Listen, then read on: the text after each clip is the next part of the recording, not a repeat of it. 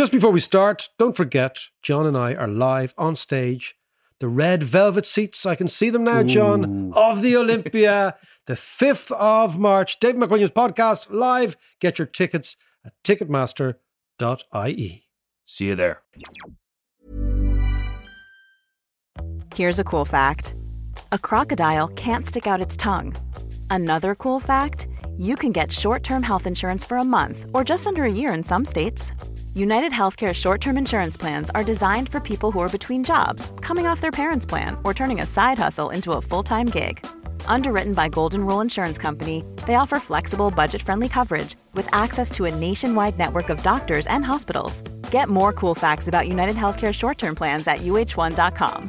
Hey, I'm Ryan Reynolds. Recently, I asked Mint Mobile's legal team if big wireless companies are allowed to raise prices due to inflation. They said yes. And then when I asked if raising prices technically violates those onerous two-year contracts, they said, "What the f*** are you talking about, you insane Hollywood ass?" So to recap, we're cutting the price of Mint Unlimited from $30 a month to just $15 a month. Give it a try at mintmobile.com/switch. $45 up front for 3 months plus taxes and fees. Promo rate for new customers for limited time. Unlimited more than 40 gigabytes per month. Slows full terms at mintmobile.com.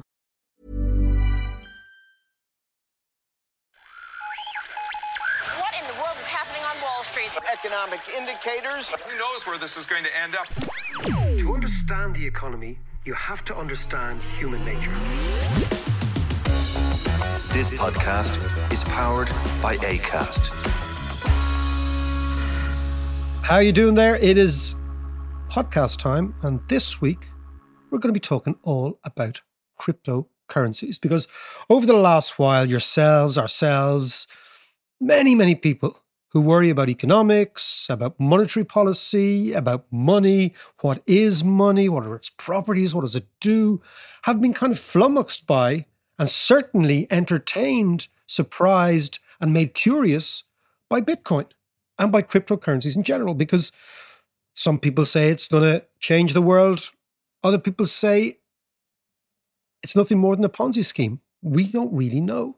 So we decided to maybe have one of the foremost experts on crypto and Bitcoin, Michael Saylor, on the show. Michael Saylor is one of the biggest individual positions in Bitcoin. He has been very, very much at the forefront of explaining Bitcoin to the world. And I'm delighted he's going to be on the show. But surprisingly, and we're all a bit perplexed as to what it is. You know, I remember a couple of weeks ago I said on the show, Bitcoin is something, but I don't think it's money. Surprisingly for me, Michael Saylor did say this. Bitcoin is not competing with the dollar. It's not a currency. This is a very important point. It is not a currency. So let's sit back and listen to Michael Saylor talking about what Bitcoin is, and then make up your own mind. Michael Saylor, how are you? And welcome to the podcast. I'm awesome. This is my first Irish podcast. I'm looking forward to it. Great stuff. Great stuff. Well, listen, Michael, just before we start, tell us, what is Bitcoin? What is Bitcoin? Yeah. Well, Bitcoin is the digital transformation of property, money, and energy. These are such, they're kind of profound ideas because no one ever thought of energy being digitally transformed. What is digital energy? What is digital property? Can I stop you there? Because I think it's fascinating because we're talking about money. And I've always thought, as an economist, so I'm trained as an economist, a central banker, worked in markets, all that stuff. It always struck me that money, what makes money so fascinating for me is it actually is an energy. It's an energetic technology that changes us, that has been invented by us, that only exists in the human world. And this is why I'm so fascinated by money. Money is technology for moving energy through time and space. And this is a big idea. If money is energy, then, and it is, like I have $1 billion, I can buy $1 billion of electricity with it. I can buy $1 billion of horsepower. I convert it into labor. I convert it into products and, into matter. I can convert the property back into money. So money is technology for moving energy through time and space. But the more important issue, Dave, is we don't have a good way to move $1 billion of energy through time from now to 100 years from now. That's the profound challenge the human race has faced. Moving energy through space is merely inconvenient and inefficient, very inefficient. But moving energy through time is impossible until we actually invented Bitcoin. And with Bitcoin, we finally have a network to move energy through time and space in a thermodynamically sound fashion with de minimis power loss. That is the profound invention. Explain to me, Michael, moving energy through time. So space, I get it. And I get you. We can say the solution for Bitcoin and other cryptos, and we'll come on to this, is the problem is in a sclerotic banking system, which is based largely on fiat and largely on money that is rubber stamped by a state. And so basically what we have is an inefficient middle guy called the banking system. And every now and then the banking system starts to fail and we print money to bail them out. And this is a larger and larger problem. I get all that, okay? And I get that's a problem that was waiting for a solution, and that solution may well be crypto. This through time now, explain that to me. So let's say you have $1 million and you want to leave it for your great-great-grandchild. What do you do with the $1 million such that 50 years from now or 100 years from now, they've got something worth $1 million today? You could say that matter is low-frequency energy. You could say that property is low-frequency money. I give you $1 million. If you hold $1 million in dollars, let's say you hold it from 1900 to the year 2000, you're going to lose 98 to 99% of the economic purchasing power over 100 years. The actual monetary inflation rate in the Western world has been running almost 10% a year, every year for 100 years. You can correlate it to the S&P index. In the last 2 years, it's been running 20% or more. Now, the monetary inflation rate in the developing world, and in Argentina, in a Venezuela, in a Lebanon, and a Turkey, is off the scale. Running it's off the scale. 30, 40, 50, 60% a year. So if you try to use a fiat currency to move money 100 years forward, if you would use the best currency in the world in the 20th century, it was the dollar, you lost 98 or 99%. The house that I'm in right now cost $100,000 in 1930. It cost me $14 million less than 100 years later. Same house. You'll be relieved to know the house I'm in doesn't cost us $14 million or anything close to it. But I get your point, right? Yeah. And it's really interesting because John and I were discussing, John, my partner in crime on the far side of the table here, who is guru of all things, sound included. How are you, Michael? We were discussing the bond market, and we were discussing, and it's interesting, behind you in your house looks like a model of a Dutch ship from the late 17th century. It's a 19th century handmade model of a 17th century Dutch ship. Exactly. Yeah. So I was thinking there, and the Dutch faced this problem many, many years ago of how do we move money through space and through time? Because they were faced with this huge dilemma of how do we build our dikes to protect the country? Every village cannot afford to build a dike, but we know collectively we've got to do it. And they came up with the bond market, and they came up with perpetual bonds. And the most extraordinary thing is the Dutch managed to move through time. So basically what they did is they borrowed from the future, okay? Now, what you're talking about is not borrowing from the future, but it's lending to the future. So it's giving your descendants money from today. But do you see what I mean? That we have in the bond market a facility that allows us to borrow from the future. And we have in perpetual bonds an asset that allows us to do this. And the Dutch have been so brilliant at finance for so many years. They figured that out. Are you saying Bitcoin is moving us in that direction? Because I want to go broad before we go narrow, Michael. Are you saying it's that type of thinking? Well, so if we look at all the properties, right? Currency is a money issued by the state. If the currency is zero inflation rate, then a currency derivative like a bond will hold value over time. As the inflation rate of the currency increases, the ability of the bond to hold value over time is undermined. If the inflation rate is 8% and the bond yields 16%, then the bond will accrete 8% in purchasing power a year. It's simple math. If the inflation rate gets to 18% and the bond yields 0%, then the bond will lose 18% of its purchasing power and per year. The price should go up and down as. Hence, sovereign debt is not a store of value if the interest rate on the sovereign debt is negative or less than the true inflation rate. The true inflation rate on the assets is always greater than the true inflation rate on the consumer goods. So whereas CPI might be running at 7% inflation, if the asset inflation rate is 20%, the bond's got to yield 20% the whole value. If the bond yields 2%, the CPI is 7 and the monetary inflation rate is 20, the bond's got a negative real yield and wealth value to minus 18%, and you're going to destroy half of your wealth within 36 months. What we're talking about then is the age-old conflict between the debtor and the lender, right? So this is part of money's also implicit conflict. We go all the way back to the Bible, because I think, Michael, it's really fascinating to look at these things. The Bible, Leviticus, these sort of Deuteronomy are full of ideas of debt forgiveness, because the ancients figured out that this is a huge conflict at the center of society. And as you're saying, that Bitcoin is an iteration of that conflict, but it's on the asset holder side. Yeah, well, what I'm saying is that every society for 10,000 years always starts with its own currency, issues some kind of token, debases the token, and then they issue credit. You know, the king, the mayor, the whatever, issues some credit, and they always default on the credit. The currency collapses, the economy collapses, and it's happened 10,000 times. It's an age-old idea.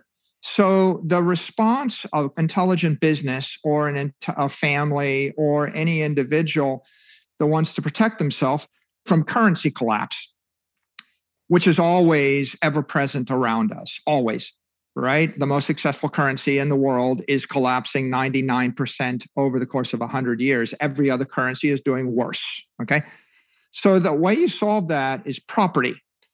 So I have to buy property, scarce art, land, a building, a company which generates cash flows, cattle, sheep, gold, silver, diamonds, some kind of property. Yeah. The world up until Bitcoin relied upon physical property. And the problem with physical property is it always gets stolen or seized or is centralized. You know, if you tried to hold your wealth in gold from 1900 to the year 2000, every country on earth, with perhaps the exception of Switzerland, stole it. The Brits stole it. The Americans stole it. The Germans stole it multiple times. The Japanese probably stole it 2 or 3 times. The Russians would have stole it 2 or 3 times, right? There's nowhere you could have stored gold without having it stolen. The same is true with every other form of property in one shape or form. No, I absolutely take your point. But again, what I come back to is, let's say the Americans stole gold. If we take like FDR says at a certain stage, look, we've got this massive Great Depression. It seems to us that the money in circulation is disappearing because people are hoarding. How do I get money back into people's pockets to try and get the thing going? This gold standard, I can see that if I undertake to pay back every single cent on a fixed amount of gold, I can't expand my money supply. I can't get things going. So, well, you know what? Screw it. We're going to come off gold, right? Let's say that was his thought process. Liberating, in a way, the energy. See, when I come back to the energy thing, I'm always intrigued by this, like liberating the energy, because if money is an energy, the more people who use it, the more energy we actually create and the more dynamic the economy. And all the time we're talking about the debt side of the balance sheet, but the asset side of the balance sheet, the stuff you bought with the debt, okay, with even the defaulted currency, even the, as you say, the diminishing value, that is something of value, that is something of lasting significance, that is a technology that enables the other energies. So what I'm saying is that if we try and think a little bit more laterally, maybe, it gives us a better sense of what money is and where Bitcoin lies there. Yeah, I guess... if we need a money to last 100 years, right? If we can agree that fiat currencies aren't effective as money lasting 100 years. Fiats work for moving money easily through space but not as easily as Bitcoin, but better than bars of gold. So you've kind of half solved the through space problem. You haven't solved the through time problem. Again, so we're coming back to how are you going to leave money to your great-great-great-grandchildren? If you give them a company, you've got to run the company for 100 years and compete. And most companies fail over 100 years. If you give them a building, you have to maintain the building for 100 years, and it might get blown up. And it might or get appropriated by somebody or whatever.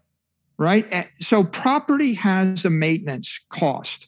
And there's the maintenance cost is paint it, maintain it, deal with water damage. There's also a maintenance cost in the form of insurance and tax. If you owned $1 million of property in Florida, you pay 2% tax on it per year and you get reappraised up.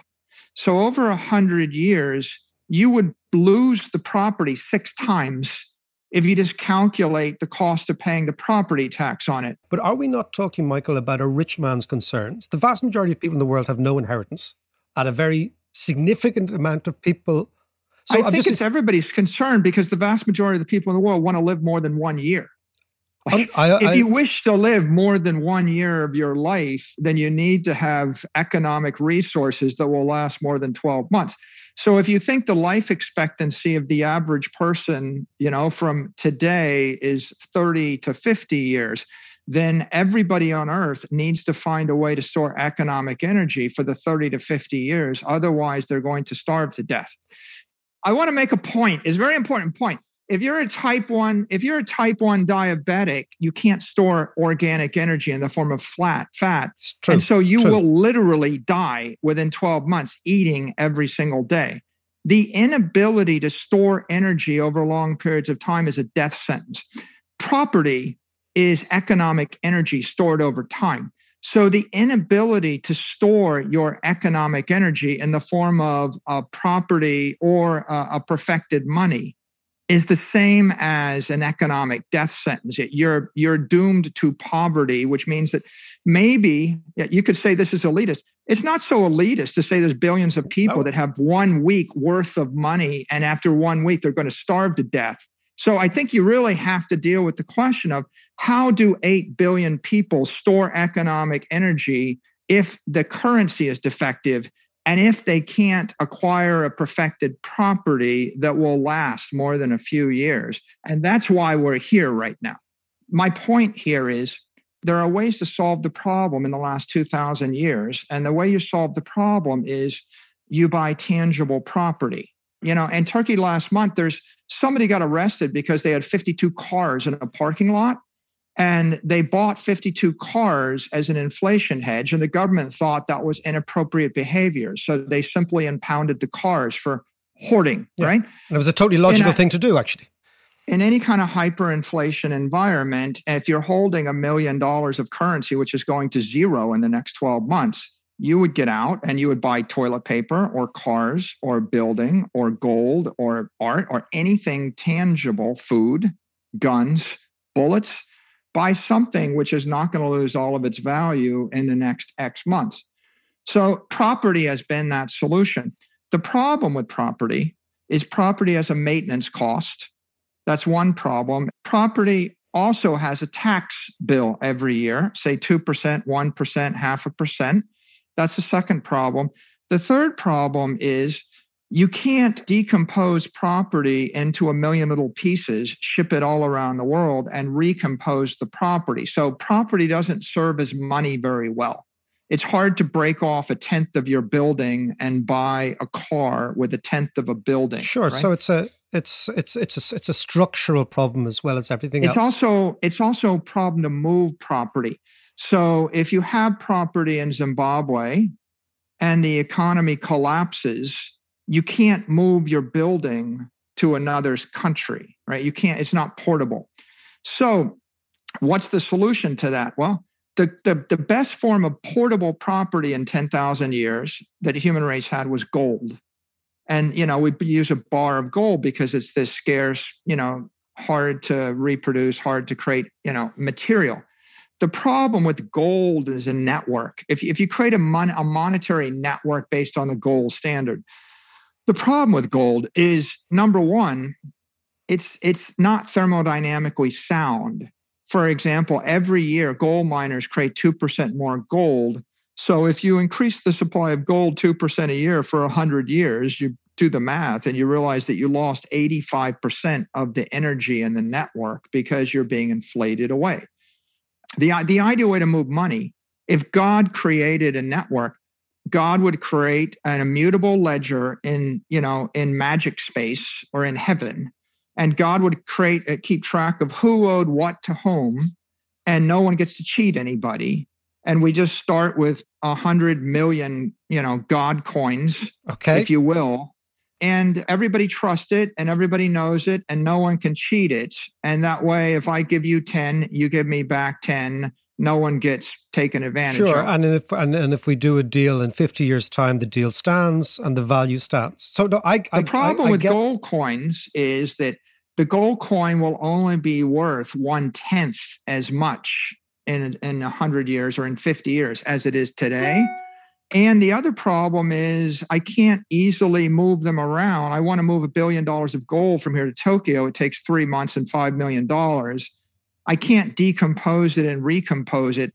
So inevitably with gold, you end up creating a second layer of paper gold or derivatives. And that second layer, it becomes a fiat currency, which eventually is hypothecated and corrupted. And so the gold was the best idea, but it was an imperfect idea for a monetary network. Bitcoin is kind of the closest approximation to that perfect monetary system because it's 21 million Bitcoin. It is sitting in cyberspace. It's universally transparent. It is incorruptible because nobody on earth can figure out how they can mess with that ledger. And so if you want to hold the money for 100 years and your choice is gold or Bitcoin, and that's pretty much the only choice for a bearer, non-sovereign store of value asset right now, then you can see that Bitcoin would hold that energy with no power loss and move it through time and space with no power loss. Gold has if you move the gold once a year, you would have no gold left after 100 years. And if you held it for 100 years and didn't move it, you'd probably have it seized. But if it wasn't seized, you would lose 90% of the value because of the thermodynamic bleeding in the form of gold mining. And that's why that doesn't work. And it also defeats the whole point of money, right? It's like fine art. At some stage, if all the fine art in the world is hoarded and not seen, well, what's the bloody point? Which is another thing. But the thing about money, what gives money its profound economic energy, and this is a weird thing, is its usage, right? The more it's used, the more energy it gives us. And this is what makes it quite different to understand to a lot of assets, because a lot of assets are based on strictly constrained supply. And this limited supply makes them more valuable. But in fact, what makes money more valuable is the fact that it's used all the time, its velocity. And this is one of the dilemmas that people have with Bitcoin is how do you create the same velocity of money with something which has got, as you said, a fixed standard? It solves your time and space dilemma, but does it actually create the energy needed for the here and now economy? So money is two things. It's property and it's also currency. The property is the store of value. The currency is the medium of exchange. So today what you have is you have in the US, the US dollar flourishing as the world's reserve currency. But every wealthy American and every wealthy institution in America doesn't hold the US dollar as its principal asset on its balance sheet. I'm with you there. It actually holds property in the form of companies or buildings or something else. So what I think you'll see is in countries that don't respect property rights, well, Bitcoin's not going to be very popular there. In countries that respect property rights, Bitcoin is not competing with the dollar. It's not a currency. This is a very important point. It is not a currency. The definition of a currency is I can use it as a medium of exchange without a taxable event. Yep. Okay, so the dollar is a currency.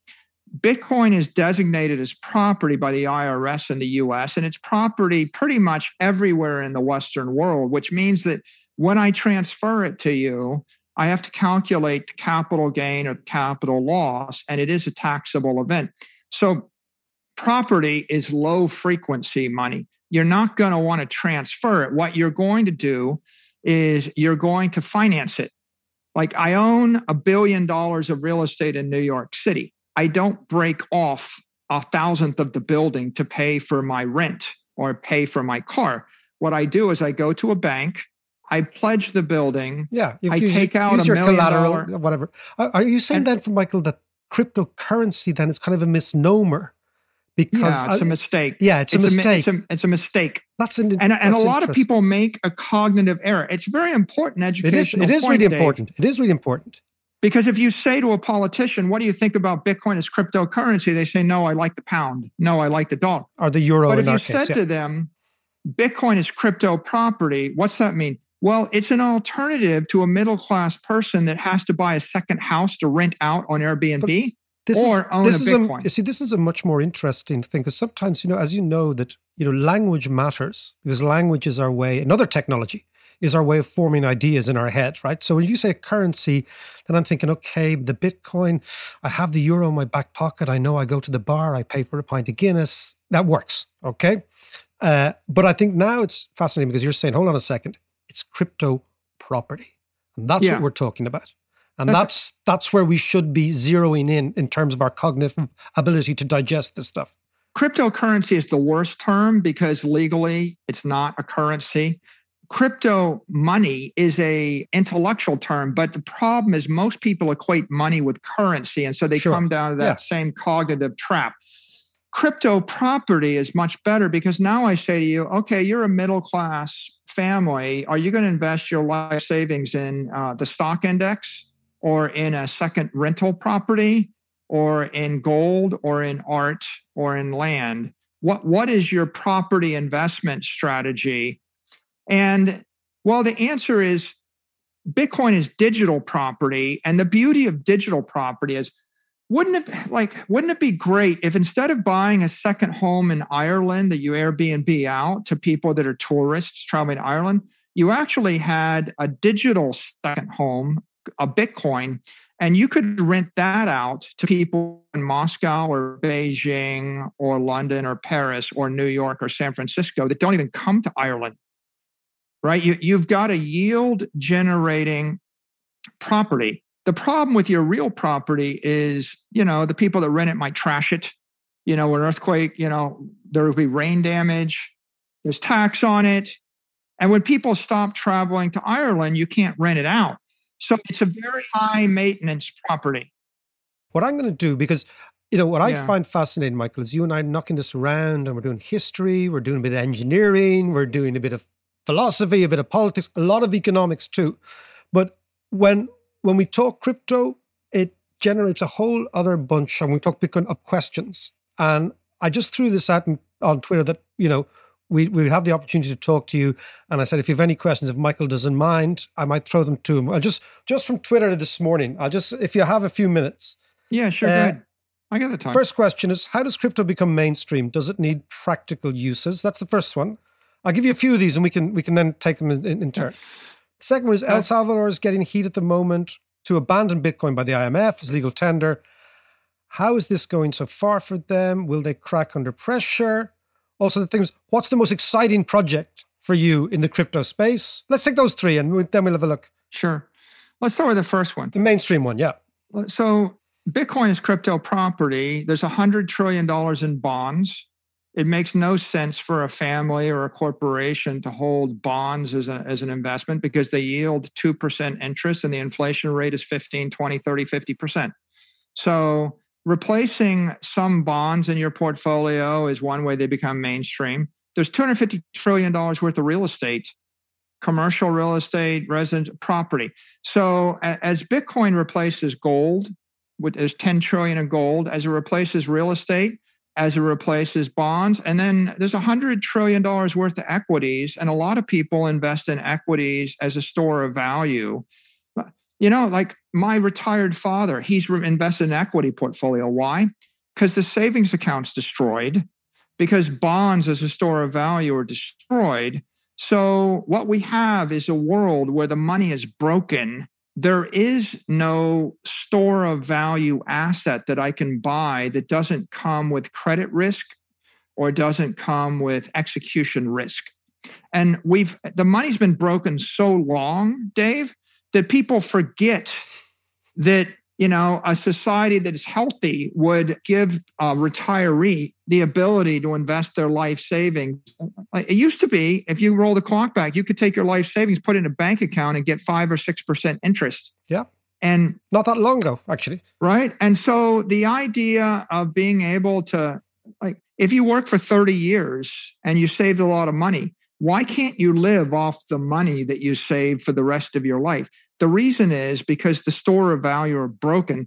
So what happens is everybody is stampeded into risk assets, and you have to bet on Peloton or GameStop or Guess.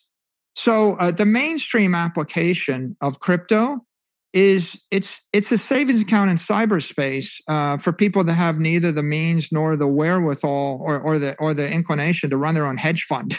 Okay. And okay. How big is that? Very good answer. That's a good answer. It's $100 trillion opportunity just to give the mainstream investor or corporation the ability to save their money without losing it in the face of broken stores of value. So that's how it goes. That's how it goes. So the El Salvador question's taking a lot of heat at the moment. How do you think it's going for them? Yeah, the reason that El Salvador's got a lot of friction is because they're characterizing it as currency instead of not property. Okay. If they had simply said, we're going to use the dollar as a medium of exchange, and then we're going to use Bitcoin as a store of value, and Bitcoin is property and the dollar is currency, you would have none of those sparks flying around, and what the world wants to move crypto dollars at the speed of light as your checking account. And they want to keep Bitcoin as your savings account. I hear you. Right? Okay. I mean, everybody in the world wants a strong property to hold for 30 years, and they want a strong currency to hold use for every 30 seconds. Yeah. 30 weeks, 30 days. And so the entire world would shift to dollars and Bitcoin if they could move them on crypto rails at the speed of light. The problem is a lot of people can't figure out how to do that yet. And still, a lot of people in the world, they misunderstand what Bitcoin is. And as soon as you understand that money, everybody needs two things. They need a currency that they can use to buy a cup of coffee tomorrow. And the world's best currency is the dollar. And 8 billion people on this planet, Dave, would all switch to the dollar tomorrow. Oh, yeah. If they could. And then the world needs a property to hold their life savings for the next 30 years so that it won't be debased.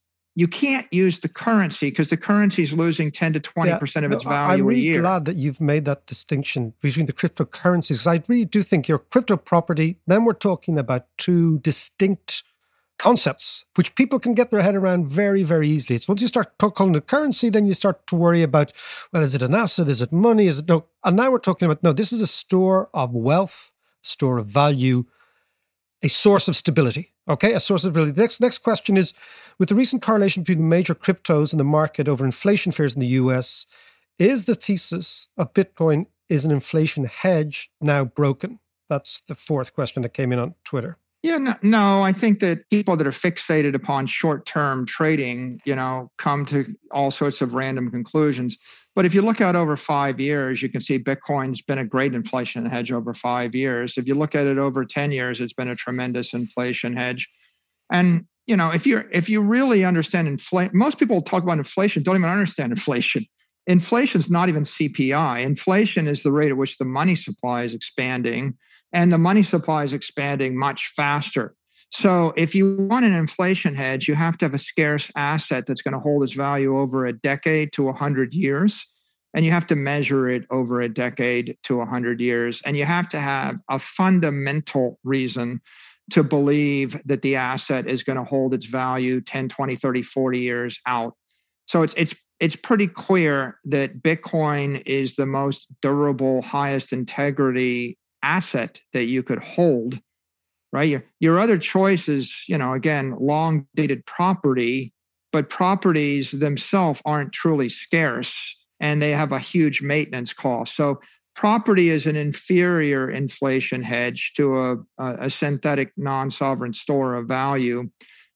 Everything else is like, you're not going to find any perfect asset which won't ever go up or down in value that will be an inflation hedge over 100 years. That's just not going to happen. Mike, can I ask you finally, because you've been giving us a lot of your time and I'm really delighted, just in a very personal case, right? Bitcoin is a ride, okay, in the short term, right? And we've seen that's got to 60,000 and up to 30,000. What is, as a very large owner of Bitcoin, when you see these intraday movements, these inter-week movements, these inter-month movements, I mean, how do you deal with that in your head? Because people, this is a huge spike up in your personal wealth, then a spike down, then a spike up. Or do you just not mark to market at all? Do you just say, look, I've got a 10-year view, a 20-year view, and I'm really happy with that? Yeah. If you're gonna buy any long dated asset, but especially if you're going to buy property, and if you're going to buy Bitcoin, if you wouldn't hold it for a decade, you shouldn't hold it for 10 minutes. Right? If you want something that's going to hold its value over 10 minutes, 10 hours, 10 days, or 10 weeks, or 10 months, you should just hold currency. Right? Now, and buy stuff with it. You're 100% certain to lose all your wealth over 100 years. But you're reasonably certain to hold value. And with the dollar, right, you're 100% certain to lose 20% of your wealth over a year. But with the peso, you're 100% certain to lose 60% of your wealth over a year. So you got to figure out, what do you need in the near term? And then what do you want for the long term? And everything in the middle is an investment. Like, you can invest in companies and stocks and in other forms of property. They all have their own risk. I think that Bitcoin is a long-dated savings technology. You shouldn't buy it until you understand it. If you don't understand it, you go to hope.com. We have courses on it and books on it. Read them until you understand it. Once you understand it, ask yourself the question, what money do I want to leave for my grandchildren? And take that portion of your portfolio, and buy Bitcoin. And if you're not totally sure on Bitcoin, take that portion of your portfolio and construct the highest quality portfolio of property, high quality, scarce, desirable assets that someone with money 30 years from now will want. And you kind of have to figure out what that is. If you live in the Western world, the cost of not figuring out is 20% of your wealth every year right now. Sure. If you live in the developing world, the cost of not figuring out is 40, 50, 60, 70% of your wealth per year. So there is a cost to doing nothing. And the cost is the monetary inflation rate. Which you say is not ticking. The CPI, it's actually the underlying money supply. It's the monetary base. And as that's expanding by 20% per year, then you've got a problem. The Argentine peso used to trade 1 to the dollar. It was 1 peso to the dollar. I know, in the late 1990s, that's not that long ago. The cost to not figure it out in 20 years is 99.5% of your wealth. That's the cost. Michael Saylor, I think we will leave it there on that definitive conclusion. This has been wonderful. I hope you've enjoyed your first outing on an Irish podcast. You're going to come back. Yeah, thanks for having me, Dave. Cheers, Michael. Take care, man. Hey, I'm Ryan Reynolds. Recently, I asked Mint Mobile's legal team if big wireless companies are allowed to raise prices due to inflation. They said yes. And then when I asked if raising prices technically violates those onerous 2-year contracts, they said, "What the f*** are you talking about, you insane Hollywood ass?" So to recap, we're cutting the price of Mint Unlimited from $30 a month to just $15 a month. Give it a try at mintmobile.com/switch. $45 up front for 3 months plus taxes and fees. Promo rate for new customers for limited time. Unlimited more than 40 gigabytes per month. Slows full terms at mintmobile.com. Life is full of what-ifs. Some awesome, like what if AI could fold your laundry? And some, well, less awesome, like what if you have unexpected medical costs? United Healthcare can help get you covered with Health Protector Guard fixed indemnity insurance plans. They supplement your primary plan to help you manage out-of-pocket costs. No deductibles, no enrollment periods, and especially no more what-ifs. Visit uh1.com to find the Health Protector Guard plan for you. Hiring for your small business? If you're not looking for professionals on LinkedIn, you're looking in the wrong place. That's like looking for your car keys in a fish tank. LinkedIn helps you hire professionals you can't find anywhere else, even those who aren't actively searching for a new job but might be open to the perfect role. In a given month, over 70% of LinkedIn users don't even visit other leading job sites. So start looking in the right place. With LinkedIn, you can hire professionals like a professional. Post your free job on linkedin.com/people today. That was really interesting. And of course, the big revelation for me, and it's the first time I've ever heard any of the crypto enthusiasts say, is that cryptocurrency, Bitcoin, is not actually a currency. And never will be a currency. Yeah. And him having said that makes an awful lot more sense. So Bitcoin is a property. It's an investment asset. It's a digital commodity. That's what, and that digital commodity is a long, very, very long-term inflation hedge, if you believe it. But what you have to believe then is that this will be the only digital commodity. There won't be another one invented. There won't be a better one invented, because commodities need to yield something. They need to have some income in order to validate their valuation, right? And what he's saying is that all that we need to appreciate is that over time, currencies devalue, and property, as people understand, is cumbersome. And this is a new property.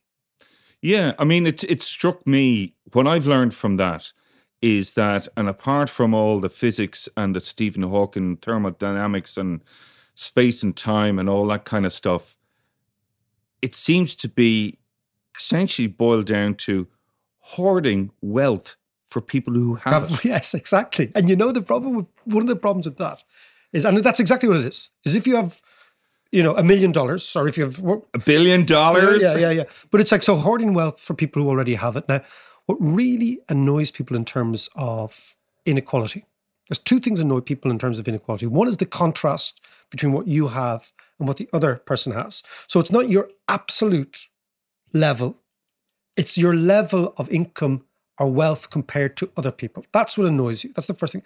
But the second thing, and it's a very pivotal comprehension of inequality, what really pisses people off is the notion that inequality is permanent. That if you are rich, it's the idea of inheritance, right? Yeah. That if you are in a society where the rich can be seen to get poor, as well as the poor can be seen to get rich. So people can move up. Yeah. But critically, people also have to move down. Yeah. Then there is a sense that, okay, the system is slightly not fair, but at least I can understand it, because the rich can actually lose their pedestal, right? But if you're going to inculcate and entomb inequality, and that's the whole purpose, so rich people can pass it on to their, dullard little fucking Lord Fauntleroy's grandson. No, but you know what I mean? Yeah, I do. That's what pisses people off. Yeah. And I think that there is a lot of things revealed in that conversation. Yeah, but do you know what, Mac? Just today, I was reading on Sky News that, the way Bitcoin, cryptocurrencies are uncorruptible. Yes. Allegedly. And, and you can't steal them and all that kind of stuff. Apparently, North Korea have been funding their whole missile program through robbed cryptocurrencies of, I don't believe you. Somewhere between 50 million to 400 million that they've robbed. As they say down the country, them's the bios, those North Korean fellas. Them's the bios. They sure are. No, it is fascinating. But then let's go back to this idea of money, John. Over the last year or two, we've been grappling with two kind of extreme ideas of money. One is the MMT idea, which is that there is no real cap on how much money can be printed, or that cap is inflation, but ultimately the deficits don't matter, because in actual fact, money is created and then tax is taken out of that. That's one side. Okay, so you print money when you can, where you can, and you fix the economy that way. That's one side. The other side is the Bitcoiners, where you don't print anything. right? So one is soft money, one is hard money. Yeah. And usually, John, maybe the truth is somewhere in the middle. The truth is rarely seen in the extremes. It's usually, and I always come back to it, economics is about biology. It's not about physics, and it's certainly not about engineering. It's about messiness. It's about biology. It's about evolution. It's about human nature. It's always in flux. You can't superimpose upon an economy a rigidity that has its very basis in engineering when what you're actually looking for is biology. Just a quick message. Listen, thank you so much to all our Patreons. We couldn't do this without your support. And if you fancy supporting us and getting all sorts of fantastic gear, economic courses, tutorials, reading lists, all that jazz, follow us on Patreon. That's patreon.com/David McWilliams.